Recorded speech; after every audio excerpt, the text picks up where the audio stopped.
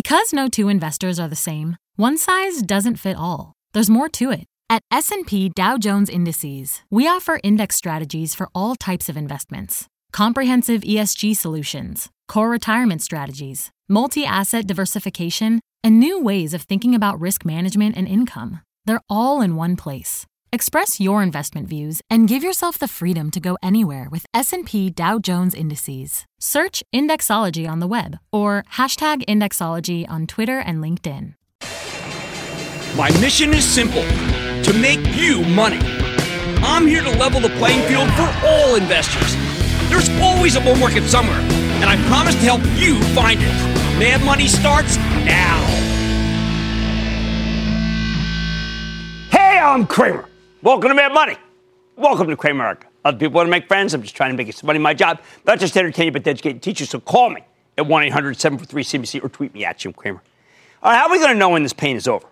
After a day where we opened down, sharply down, and then had a sharp rally up, Dow ultimately gaining 108 points, S&P advancing 0.33%, NASDAQ inching up 0.01%. I think we got to consider what makes for a sustainable bottom, as opposed to a failed bottom that leads to still one more leg down. And that is the real conundrum of this market. Remember, most stocks are in a bear phase here. Notice I didn't say all stocks, just most. For example, if you're in recession-proof stocks and they deliver surprising upside numbers, those stocks go up and then up and then up each time. Some analysts raises their price target, they go up. I mean, I can't believe how well Johnson & Johnson is behaving. Clorox is a sensational company, a sensational stock.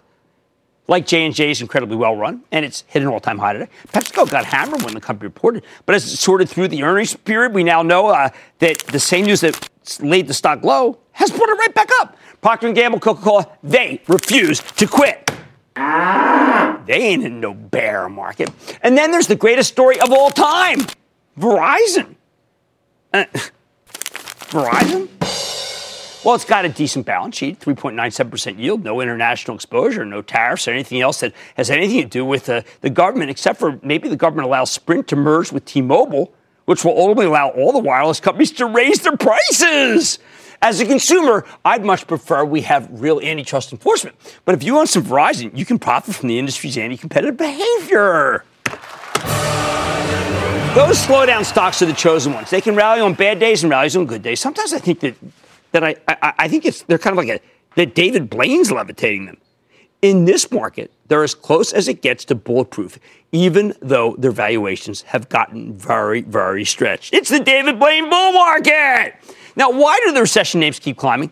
Because big money's generally bearish, but it doesn't want to leave the table. So when these fund managers finish selling everything that's not working, they buy the recessionistas, because these are the only stocks that perform well during a slowdown. Big money knows that when they buy most stocks here, they're fighting the Fed and they're fighting the president. That's just too hard for most of them. They'd rather just go own Clorox, buy Verizon. Now, what about the other side of the trade? How can you recognize when the bear market and the rest of the stocks is over? Okay, well, let's talk about Apple. This stock is front and center in the tortured market that none dare call bear, except for, well, me. I want you to listen to Apple, which you know I believe you should own, not trade. I want you to listen about how it fell to grace. Losing 25% of its value in less than 2 months. $200 billion vanished. Gone. I can't find it. Anyone seen it? Anyone seen the $200 billion? No. See, there you go. Okay. Apple came in. What'd I tell you? Apple came into October with a full head of steam. In fact, it hit an all-time high of $233 on October 3rd. The slide began the next day, not coincidentally, the day that Vice President Pence changed our policy toward China from simple trade war to something a lot more bellicose. Pence's speech meant many things to many people, but the most important takeaway for you was that the White House no longer seems to care about how much trade we do with China. Worse, Pence made it clear that there will be consequences for companies that do a lot of manufacturing in the People's Republic when they could be doing it here in America. What American company employs the most people in China? I don't know. I mean, according to that Apple Chinese website, when translated into English, I don't know, Apple created, supported 4.8 million jobs in the PRC, more than double the number of workers the company directly and indirectly supports in the United States. Pence wants China contained. At times, it even sounds like he wants regime change via economic sabotage. And when you view the world through that lens, companies that trade with China are trading with the enemy. So ever since that Pence speech, the stock's been going down. Earlier this month, Apple reported a very strong quarter, one that I liked, but it did not matter. The company announced that it would no longer break out the number of phones it sold because that's no longer representative of their business. That one line, hijacked everything good. Since then, we've heard endless reports of supplier cutbacks to Apple that have led pretty much every analyst to suspect that the company's having trouble selling phones. These two issues, China and the perceived weakness in the iPhone, have crushed Apple stock. Every time an analyst cuts his price target or makes a minute cut in numbers, always on the same things I just described, the stock goes down. Every time we're worried about the trade war, the stock goes down. Every time. Then last night, the president gives a rambling, relatively incoherent, to be a diplomatic, interview with the Wall Street Journal, and he says that perhaps he put a 10% tariff on the hitherto tariff-free iPhones that are made in China. He said the American consumer could handle it. Thank you. Suddenly, the reality of the tariffs hit home. If Trump pulls the trigger, you better believe the earnings estimates need to come down. If the president does this, Apple, arguably America's greatest company, the jewel, will be put in an untenable position. If it decides to pull some manufacturing from China, say to please Trump, it runs the risk of the Chinese putting tariffs on its goods. If the Chinese want to play really tough, they may subtly call for a boycott on Apple phones to prevent them from leaving. To me, this is all ridiculous. Apple shouldn't be punished. It should be celebrated. Apple's shareholders have become piñatas as analysts fight to cut numbers and spread fear. I will not play that game. I think Apple stock at 12 times next year's earnings is a bargain. It's a bargain that is beginning to reflect all the bad and none of the good, including great news this very evening from Salesforce, which we will talk to. I bet Apple's buying back stock all the way down and could be a coiled spring on any good news, tariff or otherwise. Here's the bottom line. In this tough market, as long as we don't know if there's a real iPhone slowdown, and until the president takes Apple's iPhone off the trade table, you can't expect an end to the pain. I think it's worth it to hold the stock, though, or even buy some. But at this very moment, I feel very alone. Maybe, just maybe, that's exactly what it feels like to be near a bottom, at least in this one important stock, if not the rest of the tech sector. Let's go to Bill in Florida. Bill. Howdy there, the hardest working man in show business. I sure try. Everything you do, Jim. I at 3:20 this morning because I heard some other guys were getting up at 3:30. I got to jump on them. What's up?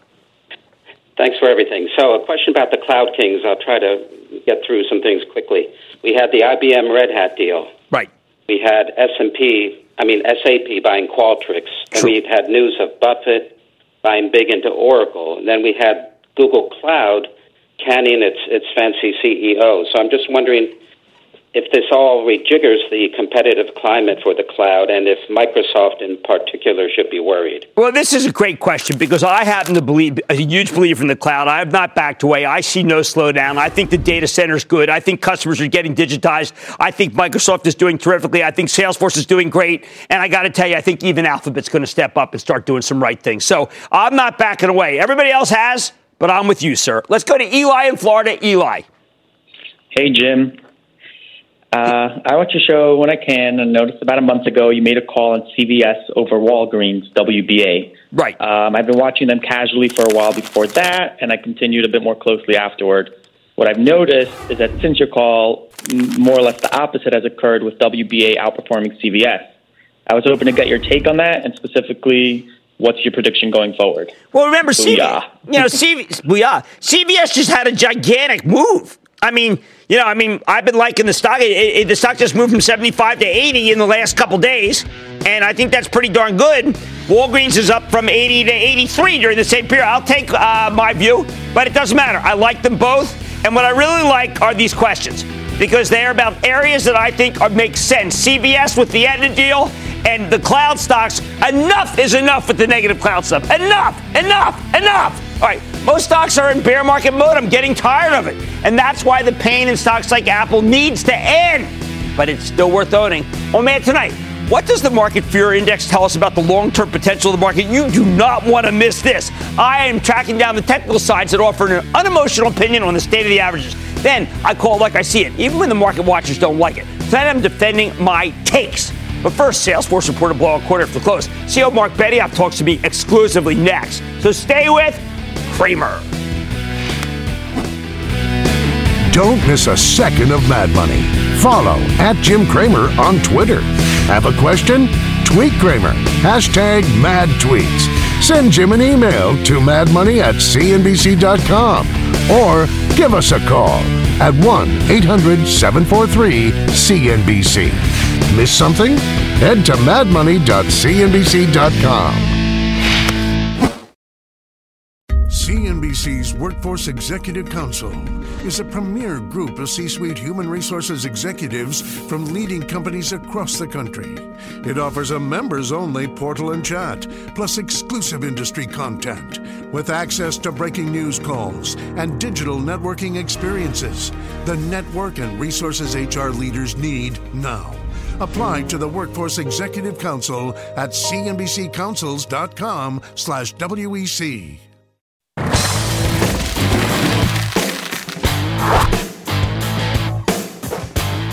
Countering the gloom.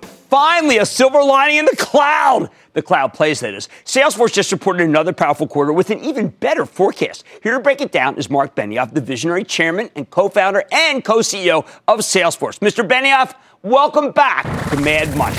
Mark, it's good to see you. It looks like that the fears that a lot of people had that maybe this was going to be the big shortfall, the guidance cut, they didn't come true, did they? Well, Jim, we just had a great quarter here at Salesforce, and I'll tell you, I've got a lot to talk to you about, but before I do, I really have to tell you something really important, which is over the last 2 weeks, we've had just terrible fires here in San Francisco, and I just want to extend my sincere thanks to all of the firefighters, first responders, and my heart is also with the victims and those families who have lost their homes. Over 14,000 families have lost their homes here in San Francisco, Jim, and 500 businesses as well. And more than half of the first responders also lost their homes.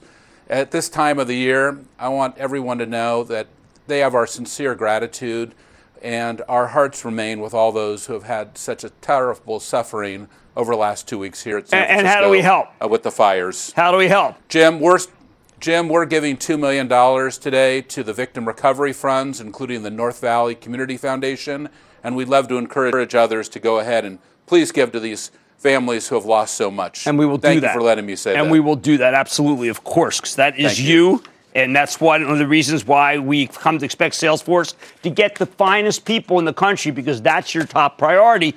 The numbers here are a bit stunning in the sense that you're really still talking about beating numbers by hundreds of millions of dollars, even when people did not expect this to be an important quarter because so many people were worried about a worldwide slowdown. I don't see a slowdown around the globe. As a matter of fact, I see an acceleration, particularly in Europe. Jim, we see hitting our big goal, which is $22 to $23 billion in revenue within 2 fiscal years by fiscal year 22. And to now tighten that up, here we are, we're giving fiscal year 20 guidance for the first time at $16 billion. We are really excited. Salesforce remains the fastest growing enterprise software company of all time. That's incredible. Now, for instance, I'm looking at the numbers I compiled for what you could do for fiscal fourth quarter 2019 guidance next quarter. You blew the revenues away in terms of what you gave a forecast. But everyone's focused initially. It's a great quarter. I mean, Jim, these revenue numbers are incredible, wouldn't you say? It's way beyond our expectations for the quarter. Right. It's awesome. Well, I'm saying that people should be focused on the revenues because that's how I gauge your strength. Well, you can see we had a great quarter. The third quarter was phenomenal. You see, we're giving phenomenal guidance for the fourth quarter, and I hope, certainly we're all praying and hoping to improve on that, by the way. And now we can see a strong fiscal year ahead in fiscal year 20 as well. I don't think the company has ever been stronger or been in a better position. And the reason why is every company that we're dealing with is going through a huge digital transformation. And every digital transformation, Jim, begins and ends with the customer. And you just look at one of the largest deals we did this quarter is a 9-figure deal with one of the largest banks in the world, and they're just rebuilding how they deal with their customers. That's an amazing story for us, just to see everybody go through this transformation. A 9-figure deal would mean basically that they're redoing everything that is customer-facing? Everything that is customer-facing for one of the top 5 financial institutions in the world. And another one that I can give you the actual name for is doing something just as exciting as Citibank. And Michael has done a fantastic job as CEO of Citi. We've been working on the retail transformation there, And this quarter, they opened the door for us, and now we're doing the wealth transformation as well. We couldn't be more excited about everything that Citibank is doing. Okay, that's Michael Corbat as the CEO. So I think there's people who are trying to understand the enthusiasm that, I've had for your stock since it was at $8.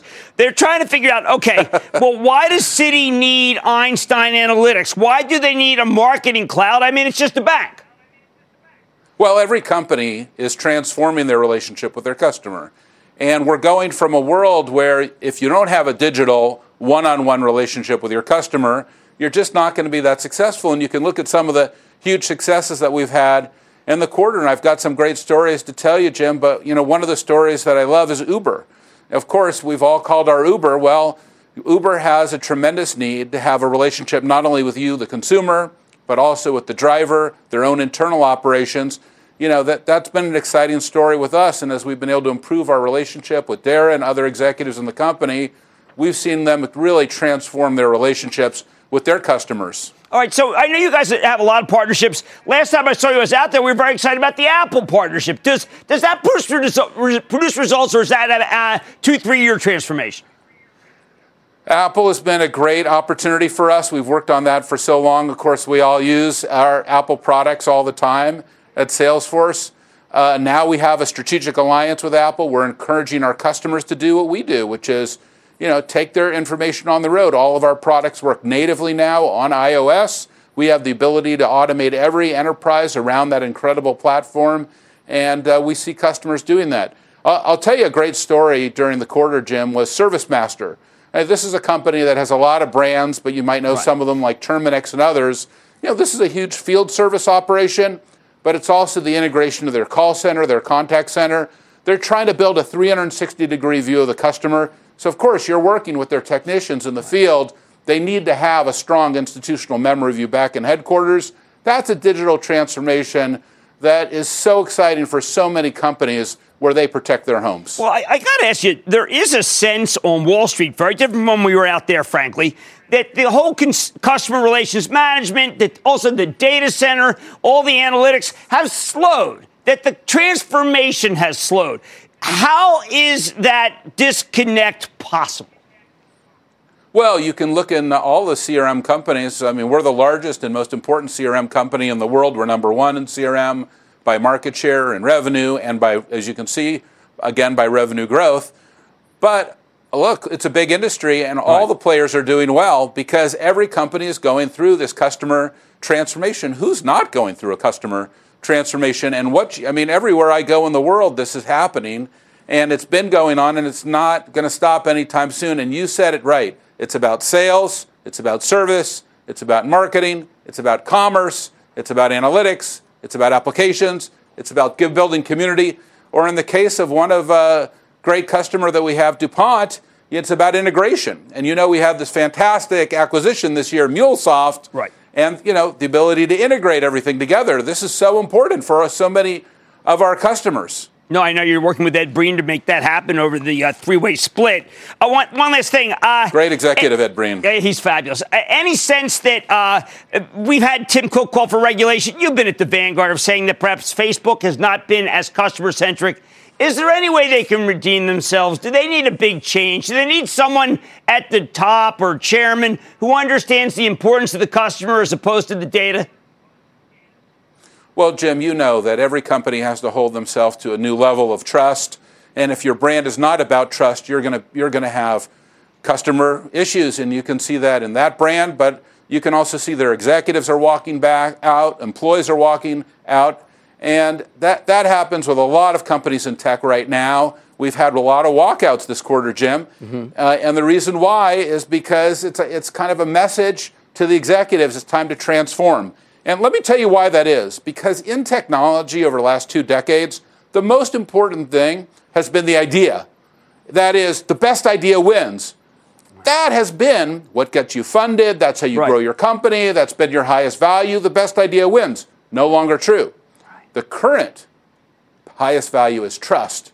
And if trust is not your highest value, if the most important thing to you and your company is not trust, you need to look again. And that's what's happening with these companies today. Well, I think trust also is good for business, as well as being good for the soul. Absolutely. Thank Mark you, Jim. Benioff, I totally appreciate that. Chairman and co-CEO of Salesforce with a very big guide up. Happy holidays. Same to you, Mark. And let's remember what he said about the firefighters, first responders in the city. They cannot be left to just their own devices. Thank you, Mark Benioff. Yeah. What a quarter. Mad Money's back after the break.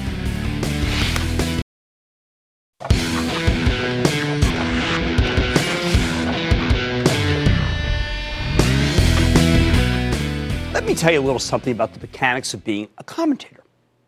You know what's really not worth it? Taking a stand. You're not rewarded for taking a stand, not in this market, perhaps not in any market. If I had any sense of self-preservation whatsoever, I'd never do it. Fortunately for you, I just can't help myself. But the incentives are all in the other direction. You're rewarded for equivocating, for saying on the one hand, on the other. You can make your life a lot easier by either saying nothing or declaring yourself an eternal optimist or an eternal pessimist, which is equally unhelpful. And you know what people really hate? When you change your mind, when you reassess the situation based on new facts. When you're wishy-washy, not willing to offer a declarative view, routinely just presenting both sides and nothing more, you make your life trouble-free. When you take a stand, you know you're going to get pummeled, as I've been pummeled for stressing the perils of the current situation rather than spending more time on the potential upside. For example, right now, ahead of the G20 and J-PAL speech, I know we're at a very important juncture, and I want people to realize the dangers if, not when, but if our leaders do the wrong thing. I think it's my duty to point out those dangers. Why? Because I'm hoping at this time the Fed will finally take me seriously. 11 years ago, I came out here and I screamed, "They know nothing! They know nothing!" And the Federal Open Market Committee literally laughed at me. They turned out to be sadly mistaken. If the Fed is a learning animal, then maybe they'll be more open to criticism this time around. Maybe they'll listen. But I'm not saying the Fed will necessarily do the wrong thing. I'm certainly not saying you need to sell everything. That's absolutely not what I'm saying. It's not what I'm doing for my charitable trust, which you can follow along by joining the ActionAlertsPlus.com club, although we are carrying a higher cash position because of the risks that I perceive. Let me put it to you like this. I'm reading people on Twitter claiming that I told them that you'll regret not selling things at this level if the Fed screws up and goes full bore against inflation. I don't know. That's a very reasonable statement, if you ask me. If the Fed drops the ball, hey, we're in real trouble. However, that's a mighty big if. I'm not saying you need to sell everything because the Fed will make the wrong call. I don't know what J-PAL's going to do. I think it's possible to look at the data, see it like me, see how weak the economy has become away from e-commerce and employment, and probably err on the side of caution, giving us one more rate hike and then deciding to wait and see before he tightens again. That's prudent. I don't want rash. I want prudence. It's even possible that he won't tighten next month. A dovish Fed could stop the rolling bear in its tracks. At the same time, if the president were simply to say he wants China to have a little more time before raising the tariffs from 10 to 25%, perhaps it's a sign of good faith, perhaps it's a sign that our companies have a little more time to move, then stocks, again, will roar. But if Trump doesn't do that, then I expect more downside. Look, we are in a very binary moment here. These are not controversial statements. In fact, the idea that more rate hikes and higher tariffs are bad for business is the most conventional of conventional wisdom. This stuff is straightforward as it gets, unless you believe the economy is so hot that we can handle many more rate hikes, or that tariffs somehow promote commerce and higher earnings for many industries, as the president claimed in that completely bizarre out-of-body interview with the Wall Street Journal yesterday. But let's go back to the original premise, which is how easy it would be for me to say nothing or just adopt a permanent position, an eternal cheerleader or an eternal bear. If I came out here every day and said it was the seventh inning of the bull market, would anyone really mind? That's the kind of cautious nonsense that you could have said every day for the last 30 years. And it's always lapped up, strangely, when hedge funds say it by journalists.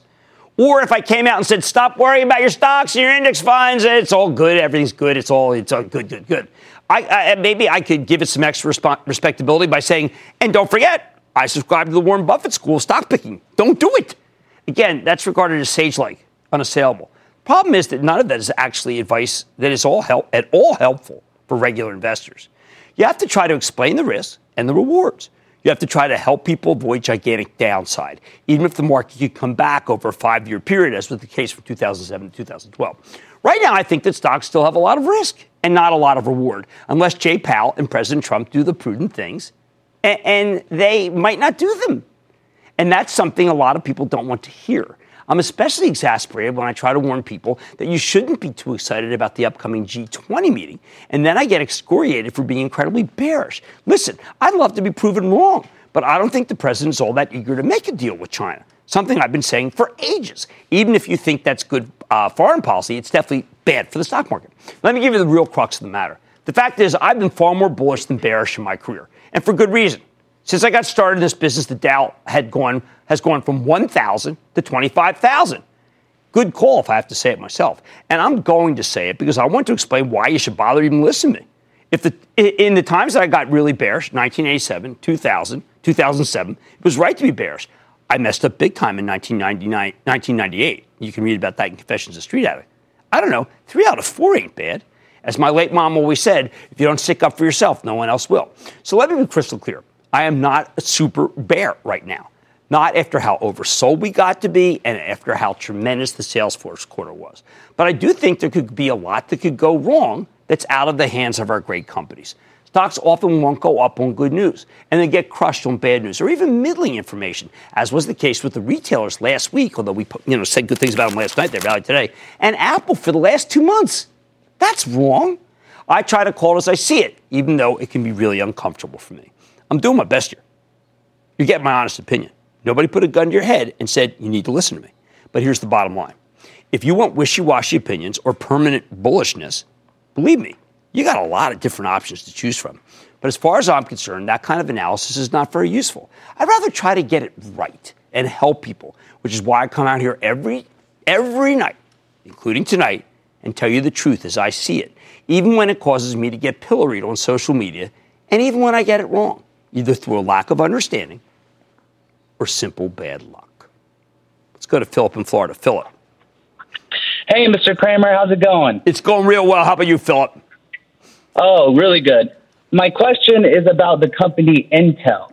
They have a new design on their new products, and apparently it's not going to be as good as the competition this time around. What's your opinion? I think that Lisa Su at Advanced Micro has done a remarkable job. Advanced Micro stock has gone all the way down from 34 to as recently as 19. I think that's an overreaction, and you should buy AMD. I think AMD has taken leaps and bounds above Intel and a lot of different things, and we're really rivaling my old friend NVIDIA. So I would rather buy Lisa Su's stock, AMD. Let's go to Ralph in New Jersey, please. Ralph. Hello, Jim. Ralph. Today I'm looking at Tilray, TLRY, the Canadian pharmaceutical and cannabis company. Jim, with cannabis all the rage today, I can't find any logic in this stock. The IPO was July the 19th at $17. It's traded up to $300. Closed today at $114 with a market cap of $10.5 billion, Jim. Based on the last quarterly revenues of $10 million, there are no earnings yet. It gives it a multiple of 250 times annualized revenues. Jim, following you for a long time, I understand investing for value, income, growth, even speculation. I even remember Amazon and the stories when they're generating revenues, no earnings. All right. Jim, so many players in this space.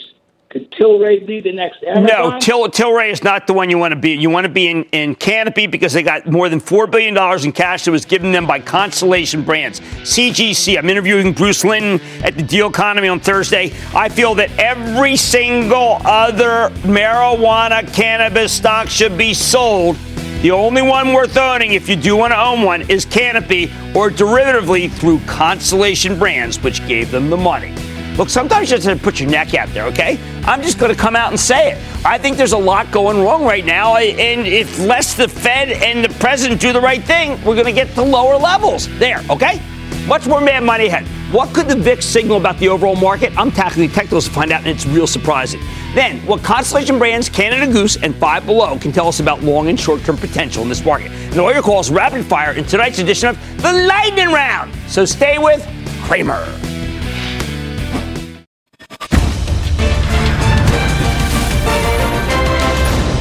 Tomorrow, kick off the trading day with Squawk on the Street.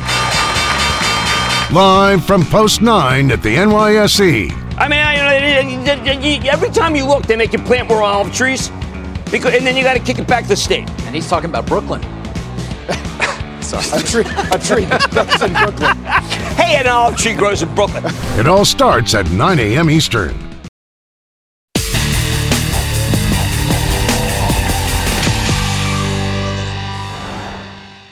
We've had moments in this bear market where suddenly everything looked like it, well, maybe it was going to be okay. On October 16th, the averages rallied like crazy, Dow gaining nearly 550 points, and there was a widespread sense that at last the pain might be over. But I thought that might be a little too optimistic. So we checked in with our resident volatility expert, Mark Sebastian. He is a brilliant technician. He's the founder of OptionPit.com, as well as being my colleague at RealMoney.com, and is fun to read. And he told us, no way, expect more downside. Boy, was that a good call. So after yesterday's bounce, I figured, why not go back to him? He's the source here because the CBOE Volatility Index, also known as the VIX for short, or the fear gauge, because it does such a good job of measuring the overall level of panic in the stock market, is something that this man, well, let's just say he knows it better than anyone I've ever seen. And what does he see? What does Sebastian see? Let's start by taking a look at this pair of charts. The S&P 500 and the volatility index over the past 4 months. This is so telling. It's incredible. Remember, historically, the VIX and the S&P are supposed to be trading in opposite directions. The VIX works by measuring the implied volatility of S&P 500 options over the next month. In plain English, institutional investors like to buy puts and calls as a kind of insurance against wild swings in the market. So when they expect a lot of volatility, the price of that insurance goes up. When they expect less volatility, the price of insurance goes down. That's what makes the VIX such a good tell of what's about to occur. Now, on October 11th, when the meltdown had really gotten going, Sebastian points out that the volatility index peaked at just under 29 intraday. Then on October 24th, even as the stock market continued to decline, the VIX made a lower high, peaking at just under 28 intraday. That's huge for Sebastian. When the VIX and the S&P start moving in the same direction, it's often a sign that a big move is ready to change directions, even if the change is only temporary. So when the S&P makes a lower low, but the VIX fails to make a higher high, Sebastian tends to take a sign that a bottom may be at hand. Sure enough, that same day, the S&P made its lowest low yet. Okay, there it goes. The VIX once again failed to make the higher high. And suddenly the market caught fire with a massive rebound. For the next week, it seemed like the situation had stabilized. The S&P 500 ran from 2640 to 2,800 in a straight line, and it was breathtaking. Meanwhile, the volatility index was behaving itself, tanking all the way down to 16, as it should, That's exactly what it should happen as the level of fear receded. Of course, it turns out the fear was justified because the averages peaked again on November 7th, and the stocks went right back down in a hideous rout that lasted until yesterday's bounce. And who knows, maybe the bounce is temporary, maybe not. Well, let's take a look at the second pair of charts. It's the same pictures of the S&P and the volatility index with a different emphasis. Because Sebastian's noted something interesting about the latest leg of the bear market. Based on the action in the VIX, there has been very little panic. As the S&P plummeted once again, the VIX pretty much traded sideways. In short, as stocks were steadily going lower, one of the worst breakdowns in years, the fear index barely reacted. To Sebastian, that suggests that the decline was not driven by panic. If anything, it was kind of expected. Just days ago, the S&P reached its lowest level since early February. Okay, here we go. Do you know that the VIX was barely over 20? Remember, it shot up to 28 when we fell off a cliff in October. What gives here? Does this mean that the volatility index is broken? Has the fear gauge stopped working? Sebastian thinks it's simpler than that. Markets can indeed fall without the VIX rallying, albeit only for short periods of time. In fact, we've seen this before. So what happened the last time the S&P 500 got slammed and the VIX fell along with it rather than rallying like you'd expect? Okay, let's zoom out. This is really instructive. This next pair of charts shows the S&P and the volatility index going back to the beginning of the year. Remember how the averages fell apart starting in January, beginning with the tariffs and the hideous meltdown in February that was actually trading off the VIX. You'll notice there was a nice bounce in late February. Got a nice bounce in this is the SPX, late February and early March, but then we quickly went back into sell-off mode, giving up all those gains. But look at the VIX. Isn't this interesting? Spikes above 35 during the first phase of the climb. Then during the second breakdown in late March, it only ticks up to the low 20s. To Sebastian, this looks like a lot like what we've just seen in the past couple of months. During the first leg of the decline, now switched directions in October, the VIX went crazy, But during the second leg down in November, the VIX just shrugged, didn't do anything. Why does this matter? Because when the VIX and the S&P start behaving like this, Sebastian says it's almost always a sign that the stock market is actually trying to find a bottom. Wouldn't that be something? Here's how it works. In October, the meltdown took us by surprise and everyone freaked out. So traders bought protection in the form of put options on the S&P 500, and that's why the VIX surged. However, in the hideous decline last week, we really didn't see a ton of put buying. If anything, traders, have been selling the protection, both in the form of puts on the S&P and in the form of call options on the volatility index itself. Why does this make sense? Because as horrible as last week was, we've finally become jaded. I'm not saying we're jaded enough necessarily, but if you're going to get a sustainable bottom, even a short-term bounce, the bulls need to capitulate, and that's what he's saying happened last week. People need to give up. He's saying that's been happening for a month. One sign of capitulation, when the stock market gets crushed and traders aren't that surprised. The sell-off in October blindsided a lot of people. The sell-off in the last couple of weeks blindsided nobody. Even investors who thought we were ready to rally knew that there was another down leg possibility. Sebastian has one last pair of charts that's very instructive, too. This is the VIX on top of the SIBO VIX Volatility Index. If you can remember any calculus, think of the VIVIX as taking the derivative of the VIX. It shows you the expected volatility of the volatility index. And Sebastian says the action here is super bullish. Super bullish. Why? Because as the volatility index tried to creep higher, okay, here you're watching the top spot, over the last couple of weeks, the VIVIX has been in free fall. In other words, the money managers who are betting on the VIX itself, they believe volatility is going down, not up. And if the fear index is ready to go lower, Sebastian says that an incredible sign, that's an incredible sign. And it says, he's saying, listen, we could have a bottom at hand in the market. In fact, he thinks it's possible we may have already bottomed, just like we bottomed in April when the market sold off and the VIX did next to nothing. Bottom line, for what it's worth, these charts, as interpreted by Mark Sebastian, suggest that it's time to start doing some buying. He thinks you might not get another chance as good as this one for the rest of 2018. I don't know if he's right, but don't you find it heartening when you consider how right that Sebastian's been in the past? Maybe the VIX is signaling that the Fed might be in one and wait mode, one rate hike, and then wait and see. Or that the president may actually have something positive up his sleeve when he has dinner with the Chinese president this weekend. Stranger things have happened. And if they do, the bear might finally, at last, hibernate. Yeah, money's back after the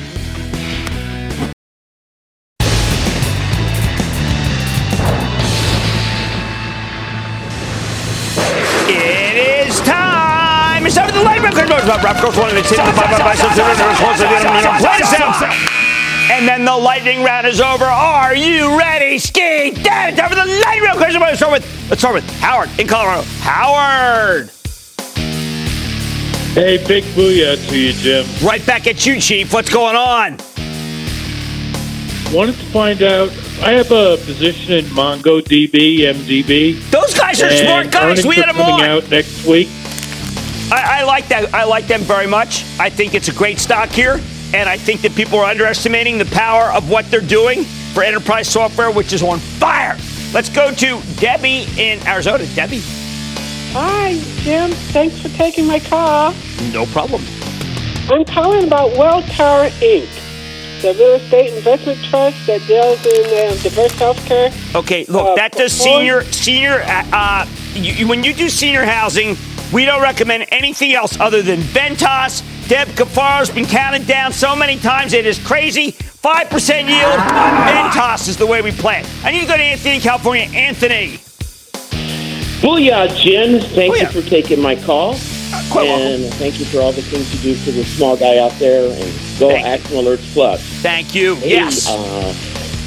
I got a ticker for you. ADI. Analog had a good quarter. ADI had a good quarter. A lot of people felt that there's some sort of slowdown in their business. It was not bad, and I think the stock's a buy. Let's go to Tim. That's a semiconductor company. Let's go to Tim in Maryland. Tim. Mr. Cramer, love your show. First time, long time. Okay.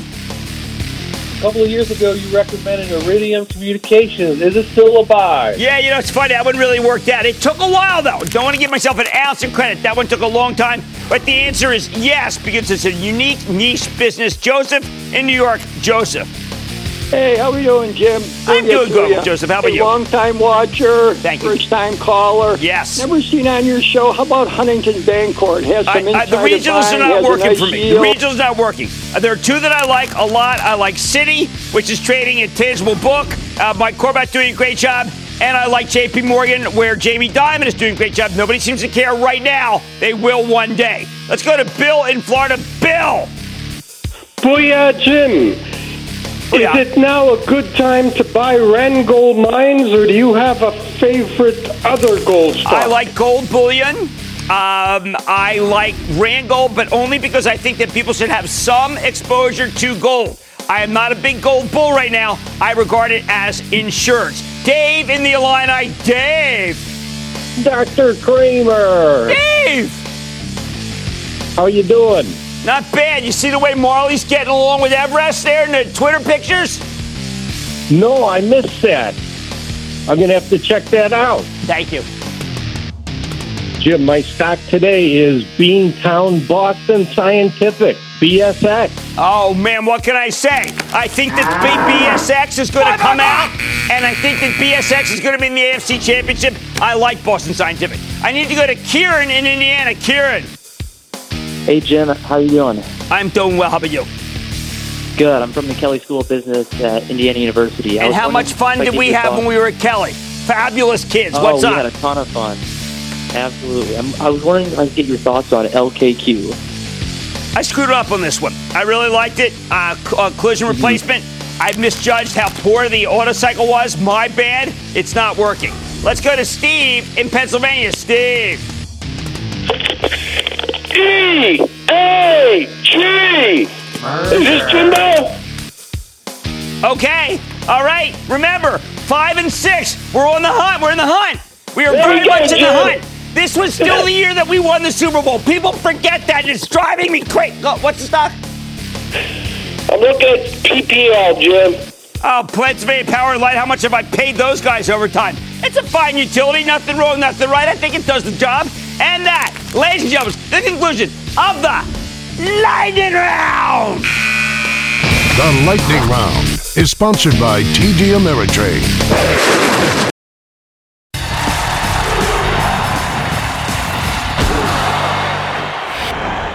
Long-term versus short-term. It's the oldest dilemma in the book. Right now, there are a ton of terrific long-term situations that could still be horrific in the short term. Let me give you some examples. I want to start with Five Below. Here's an outstanding regional and national retailer, meaning it's a concept that flew regionally in the Philadelphia area and now can go national without a problem. The company has about 725 stores, mainly in the Northeast, but there's room for 2,500 nationwide, which is a terrific trajectory that will give you excellent long-term growth. The stores have a treasure hunt feel, and the merchandise is, as they say, handpicked, trend right, and wow. They're putting up new locations like crazy. So what's the problem? Well, Five Below reports on December 5th. Let's say the president decides to let the tariffs go from 10 to 25%, the Chinese tariffs. Five Below sources a lot of merchandise from China. Would they have to go to 550 and below? So while we have this stock in the bullpen for the ActionAlertsPlus.com club, how can we not wait to see what happens with the tariffs and with the verbiage on the conference call? Next up, Canada Goose. It just reported one of the biggest beats of the year, earning 46 cents. Wall Street was only looking for 26 cents. Management raised their revenue growth forecast from 20% to 30%. That's phenomenal. The company's direct-to-consumer business has soared and has much higher margins than traditional retail, 75% against 56% in brick and mortar. So what's the worry? This morning, shareholders, not the company, but shareholders, dumped 10 million shares at $65.15. Spot secondary, they call it. The stock was poorly placed, and it traded well below that price almost immediately, closed to $62.82. Will it matter longer term? I think not. This is a great concept, great execution. But don't you think that people will be worried that insiders are bailing? In this market, I bet that will be the narrative, not how there's a nice discount for a terrific piece of merchandise. Finally, there's Constellation Brands, the company behind Modelo, Corona, Victoria, and Pacifico. All fabulous sellers, by the way, at Bar San Miguel, my small plate restaurant in Brooklyn. It also has a great deal of premium wines. I just bought a whole valise of Prisoner this weekend. And if you're concerned marijuana is going to disrupt the alcohol business, Constellation's backing Canopy Growth, the biggest and best Canadian cannabis company. I'm looking forward to speaking to the CEO of Canopy, Bruce Linton, at the Deal Economy Conference on Thursday. But one thing is clear. They may be the only winner coming out of the Canadian legalization because they're the only player with the capital to exploit it, and you need a ton of money to do so. So what's my reluctance with Constellation? Now the stock is down more than 40 points from its high. I think the market has turned on beer specifically and alcohol in general. Why? Because of disappointing sales at Anheuser-Busch InBev. The crazy thing, that's a competitor that I think is losing share to Constellation. But in a bear market, who the heck cares? People sell on good news. The last quarter was terrific. And on bad news, other companies in the beer business had bad quarters. These are the dilemmas I find every day. I am confident that longer term, Five Below will grow nationally and successfully. Canada Goose is the best apparel company out there at a discount, and the Constellation is the best way to play beer and bud. But if I tell you to buy them right here and they keep going down, I'll have stuck my neck out for nothing, at least right now. And if they go back up a year from now, who will remember or even care that I was right?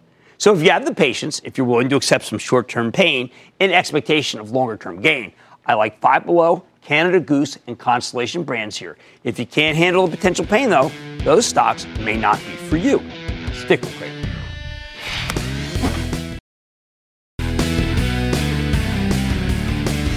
I've been waiting for Apple stock to start down and then go higher. That pattern has not occurred until today.